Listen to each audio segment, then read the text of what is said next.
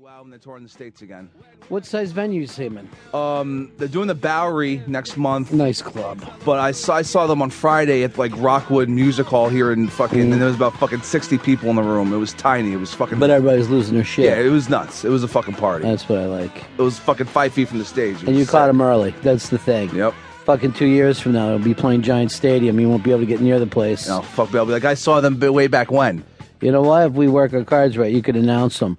Ladies and gentlemen, I was into these fuckers when you guys didn't know shit was happening. You were still fucking playing your Lady Gaga gun brow shit. Fuck off, little monsters. Wait. You know what? We're not going to play at all. How's that? Chris, just say our names and step down. But I'm getting going here.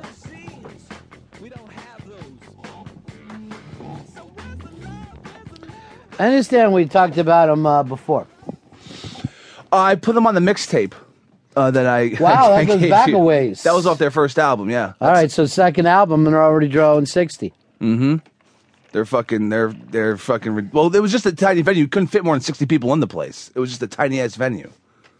Well, to me, there's one big story out there today, and the best thing about this story is it just banged Elo and Oprah in the ass, because who cares about what's going on with a bicycle rider? A first-round draft pick. He finished second for the Heisman Trophy. Manti Te'o apparently was catfished. And Chris, let's just start and put this together one at a time. Like, if this was a movie, I would say like this: slow down, pretend I don't know anything, and speak in English. We need a board with pictures on it and fucking pins. So here's what we do know. Manti Te'o, everybody loved him. He told this lovely story, this heartbreaking story of just staggering genius, that his grandmother passed away the same day as his girlfriend, 6 hours apart.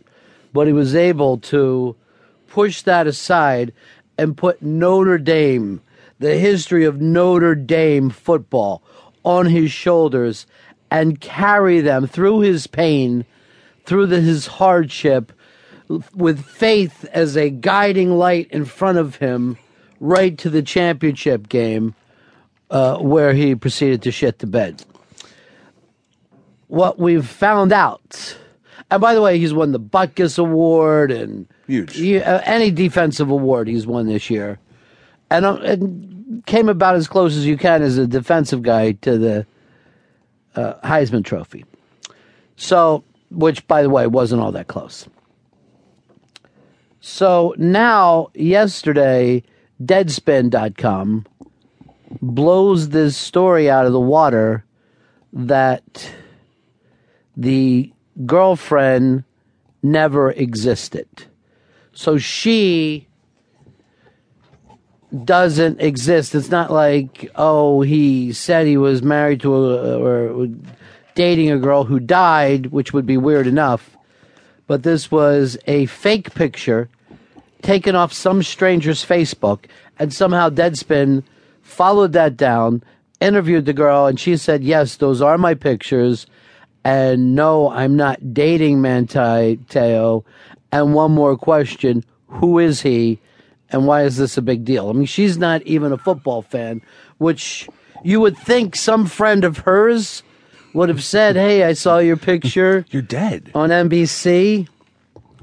All right, so that's the story where that's what Deadspin broke. Yeah.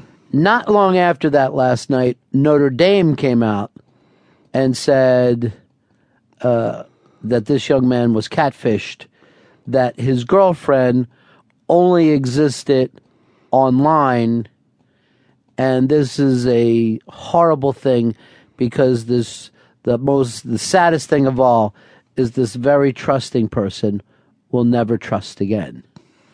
Ever? Which to me sounds like a good idea. You know what I mean? Like, instead of seeing that as an awful thing, say yes. Don't pretend someone online is your girlfriend.